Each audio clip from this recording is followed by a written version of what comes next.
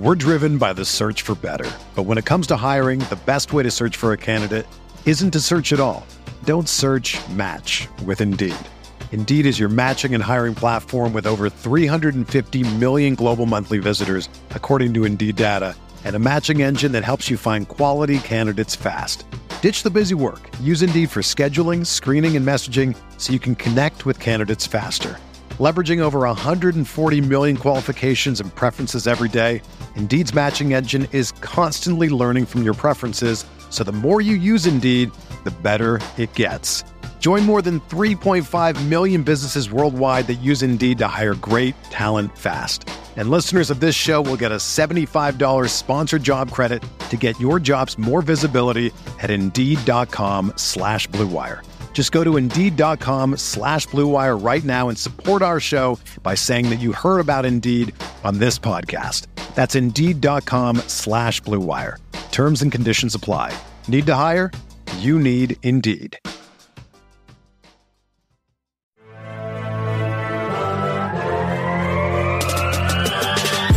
20 minutes a day, 365 days a year. This is the Pack-A-Day Podcast. Good morning, everyone. Afternoon, evening, whenever you're watching this. It is May 22nd, 2022, and welcome to another edition of the Pack-A-Day Podcast. I'm your host tonight, Jacob Westendorf, like I mentioned previously, pinch hitting for Andy Herman. So I'm going to sit in here for today and tomorrow. If you want to get a question answered, I'm going to do a mailbag of sorts tomorrow. So go ahead and follow me on Twitter at Jacob Westendorf and find the tweet asking about a mailbag. I will send it out again, trying to get some questions to answer for you guys. See what you guys want to hear. See what you guys want to hear as far as what I think, if anything. It can be about football, it can be about life, video games, the NBA, Major League Baseball, whatever. Whatever you guys want as far as those.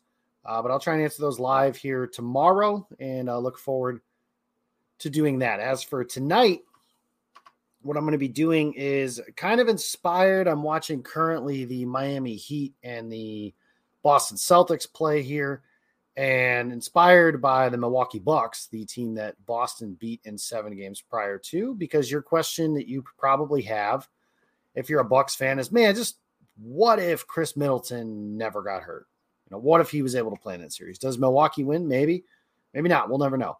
It's very similar to last year when, James Harden and Kyrie Irving were on the shelf or hobbled, and, we'll never know. Would Brooklyn have won that series? I don't know. They don't take trophies away, and sometimes injury luck is one of the biggest determining factors in winning a title. As Packers fans, we know that all too well. So what I'm going to do is go through some of the what-if moments in the recent history of the Green Bay Packers. I wrote this article on Monday over at Game On Wisconsin. You can check that out at gameonwi.com for some further explanations. And the first one that I had was, what if Green Bay had beaten Tampa Bay in that NFC title game now 2 seasons ago? And that game kind of has its own caveats of what ifs, right? What if David Bakhtiari never suffers a freak injury in practice and is able to play in that game? Does Green Bay win? Maybe. We'll never know. That game, obviously, famously, Billy Turner starts at left tackle. Rick Wagner starts at right tackle. Rick Wagner's dragging his leg. The image of him hobbling off the field after that game is over is stuck in my head, and probably forever will be. Just, he couldn't move and he couldn't go. And when you're going against Shaq Barrett and Jason Pierre-Paul, 2 very experienced and very talented pass rushers with, and now in Pierre-Paul's case, especially championship pedigree, when they smell blood, man, they can get after it. And that was a game that, if those guys played, does Green Bay win? Maybe. Again, I don't know. But if they do, just say that they win that game. Obviously, we know what happened after that game. Aaron Rodgers went to the podium. He said it's a beautiful mystery, blah, blah, blah, blah, blah. And then everything from the summer of Rodgers ensued. Adam Schefter reports on draft night that Aaron Rodgers has told the team that he doesn't want to return, hasn't demanded a trade. None of that stuff, just says he doesn't want to be in Green Bay anymore. And then that whole offseason of just nonsense ensues.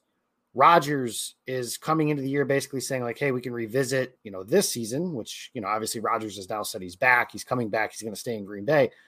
And all of that stuff. Does any of that happen, though, if Green Bay wins that NFC title game? Because if they win, they go to the Super Bowl, and they are playing the Kansas City Chiefs, who famously in that game started 4 guards and a center on their offensive line. You thought Green Bay had offensive line issues going against Tampa Bay. Go back and watch that Super Bowl against Tampa Bay for the Chiefs. Patrick Mahomes is literally snapping the ball and running for his life. They just didn't have any guys left because of their injuries. Now, Green Bay's pass rush in 2020 wasn't as good as Tampa Bay's, but it was still potent. Still got Kenny Clark, who could dominate a game. Zadarius Smith, who was not as good as his 2019 self, but was very good as a 2020 player. Rashawn Gary, who was ascending, and Preston Smith, who had a down year, but he's still Preston Smith. He's still good. You got to feel good based on the way that game went that Green Bay was going to be able to win that game and win the Super Bowl. And if they do that, does everything else from that offseason happen? Like, do the Packers even try and keep the Jordan Love door open? Because that's kind of what set everything off. You know, Rodgers talked about wanting an extension, and the Packers kind of said, well, what about a restructure?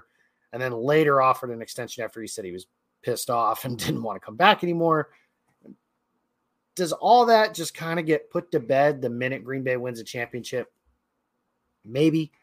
Again, we'll never know. I can promise you that I wish that we did, because it would have saved us a lot of headache over the last couple of years. Just some of the nonsense that took place between, April of 2021 and March 15th or whatever day it was that Aaron Rodgers said he was coming back to Green Bay via the Pat McAfee show. But that's one. Rodgers is back, however. So that's one that, maybe it would have been a bigger what if as far as like everything else.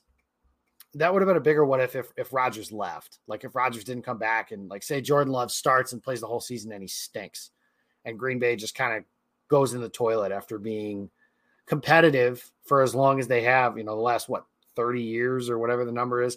That would be a bigger what if in this case, but it wasn't. But that was one of the first ones I thought of. The other one of the other ones I thought of, I said, what if Favre doesn't Favre? I'm talking about Favre's last game as a Packer against the New York Giants. That was a Cinderella season for Green Bay. They weren't supposed to be as good as they were. They went 13-3. That 2017 is one of the more fun ones in my lifetime. I was at the season opener that year where Green Bay beat Philadelphia on a last-second field goal. Mason Crosby's first game as a pro, he made a 50-some-odd yard field goal, and I think it was a 48-yarder to win the game on that particular day. So they did, and Green Bay won that day, and then they won 12 more games, and then they get to the playoffs, and Ryan Grant fumbles on their first 2 possessions. They're down 14-0. It's been a couple years since Green Bay's been in the playoffs, so the whole crowd was jacked, and then it was dead silent. And after that, Green Bay just kind of storms back and blows the doors off Seattle. They win by 20-plus points. And then Dallas loses the following day to the New York Giants. So the NFC Championship game is played at Lambeau Field. And Dallas was the best team in the NFC that year. The struggles that Favre had at Texas Stadium are well documented. Just all of that stuff. It felt like it was destiny until it wasn't. And with Favre, especially toward the end of his career, you kind of knew how the movie was going to end. Even when you were rooting for him, you just felt like, okay, but I've seen this before. Like he's going to have the ball and he's going to make a pass that's going to hurt you in the biggest spot. And he did. And he did that a lot more often than he didn't, especially later in his career. And you guys have seen the behind the play shot a million times. I don't have to go over it, but Favre throws a pick against the Giants. They end up losing that NFC title game. And I remember kind of explaining that story a few years later when he was playing for Minnesota and in the NFC title game. And, Viking fans got a little chirpy around that time, hey, we're, your guy is going to win a Super Bowl for our team. And I just kept telling him, just wait. He's going to break your heart the same way he broke mine for so many years. And then he did. He did. And yeah, there's a lot of things that happened that day that maybe weren't necessarily Favre's fault, but at the end of the day, the ball was in his hands.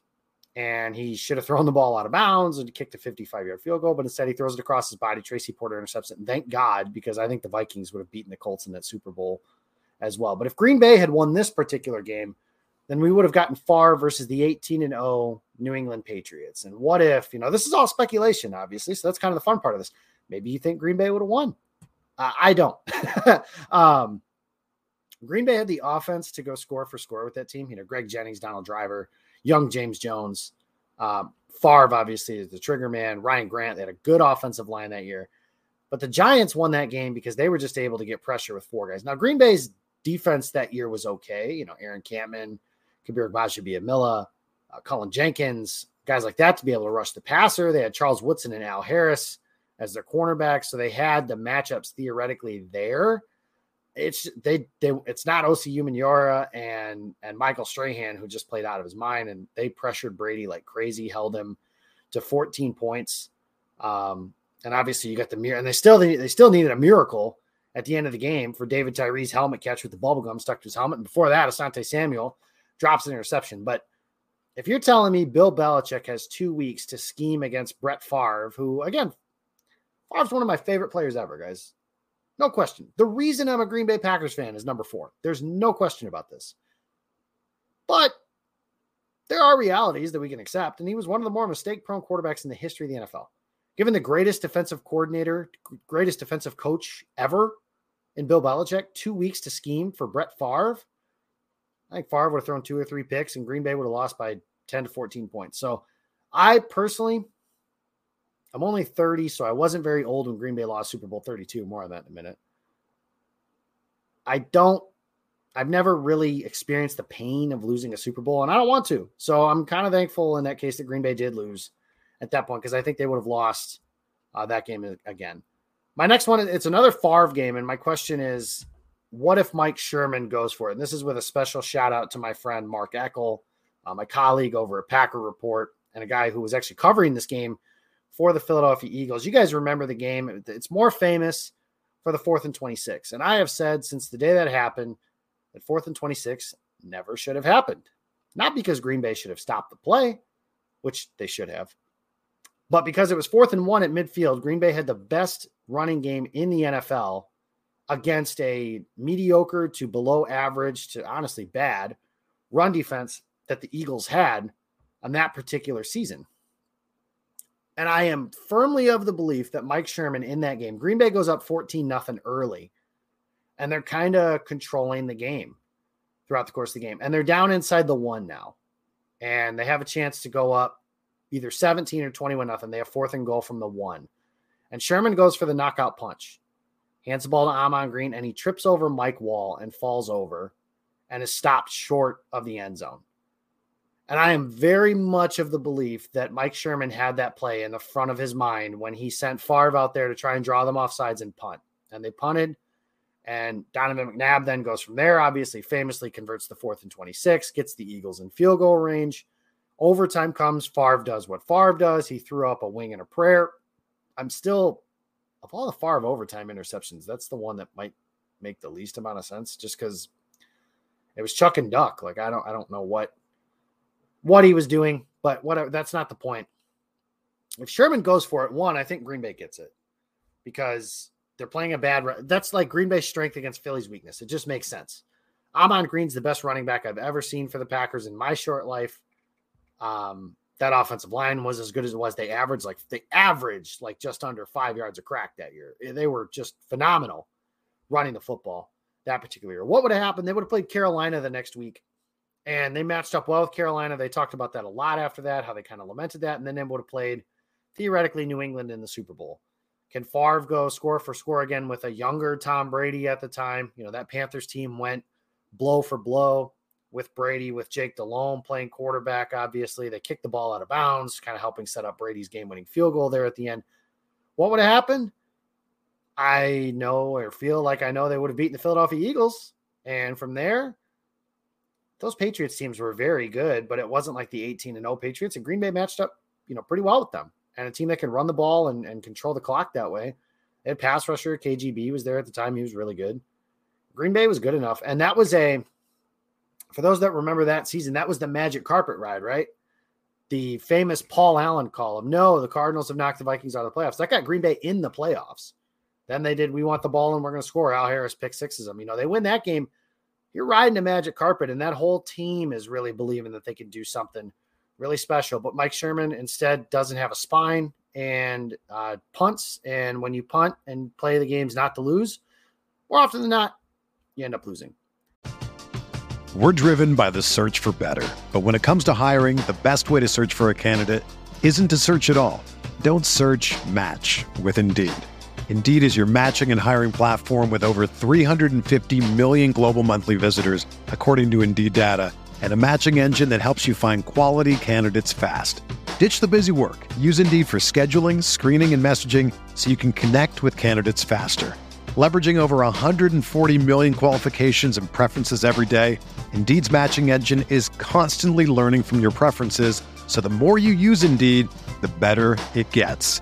Join more than 3.5 million businesses worldwide that use Indeed to hire great talent fast. And listeners of this show will get a $75 sponsored job credit to get your jobs more visibility at Indeed.com/Blue Wire. Just go to Indeed.com/Blue Wire right now and support our show by saying that you heard about Indeed on this podcast. That's Indeed.com/Blue Wire. Terms and conditions apply. Need to hire? You need Indeed. The second to last one that I had is probably the one you're all but think of, and I put it, what if everything doesn't go wrong?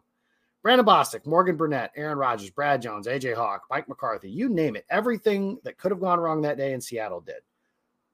I don't need to relive it. You've probably done that a million times. You've probably seen Tom Grassi's video on that, which is really good. You've probably read Zach Cruz's article on it that was on Cheesehead TV that was really good. There's just so much that went wrong that day. What happens if that doesn't happen, though? Then you get a rematch of Green Bay against New England in the Super Bowl, a game that was already played that year. Green Bay beat them at Lambeau 26-21. Brady famously yelling F-bombs on the sideline. And not only that, we get the Rodgers-Brady Super Bowl that we've always wanted. We've gotten a Rodgers-Brady NFC title game now, but we get that Super Bowl long before that. What would have happened?